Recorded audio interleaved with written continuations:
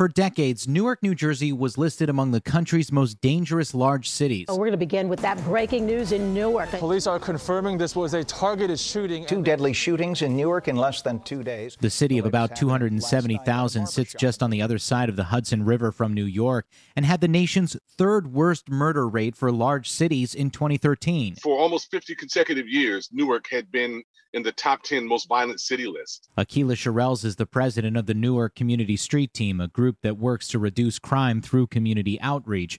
Shirelles says by the 1960s, Newark, and particularly its communities of color, suffered under the weight of poverty, discrimination, and violence. And it was made worse when crack cocaine hit the street in the 1980s. All of us agree that the gravest domestic threat facing our nation today is drugs. In the 80s, when the crack epidemic hit urban communities across the country, it decimated Newark as it decimated most black neighborhoods across the country. Trauma was allowed to fester and ripple. And so we saw the impact of those policies around, the war on drugs and the war on violence. Drugs are menacing our society. They're threatening our values and undercutting our institutions.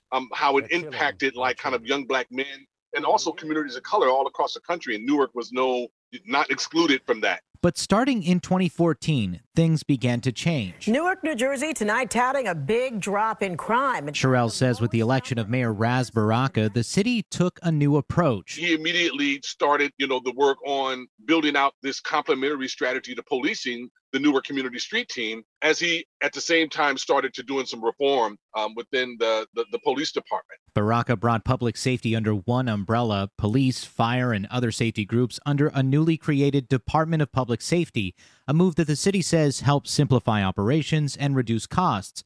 But it would take more than that to see lasting change. He thinks there has been progress, helped in part by a legal settlement. In 2016, the city of Newark reached an agreement with the Department of Justice following an investigation into Newark police practices. The pattern of unconstitutional stops, searches, arrests, and unreasonable force. Brian O'Hara is Newark's director of public safety. He says the consent decree brought accountability. Provided the backing to ensure that the appropriate investments were made in these areas to focus around reform. Among the changes was the creation of a civilian oversight board, the use of body cameras, and additional training for officers. And since 2016, the city has seen remarkable improvement. The proof is in the numbers. Murder is down 20% since 2018.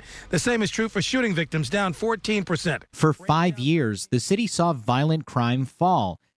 Hey, I'm Andy Mitchell, a New York Times bestselling author. And I'm Sabrina Kohlberg, a morning television producer. We're moms of toddlers and best friends of 20 years. And we both love to talk about being parents, yes, but also pop culture. So we're combining our two interests by talking to celebrities, writers, and fellow scholars of TV and movies. Cinema, really. About what we all can learn from the fictional moms we love to watch. From ABC Audio and Good Morning America, Pop Culture Moms is out now wherever you listen to podcasts.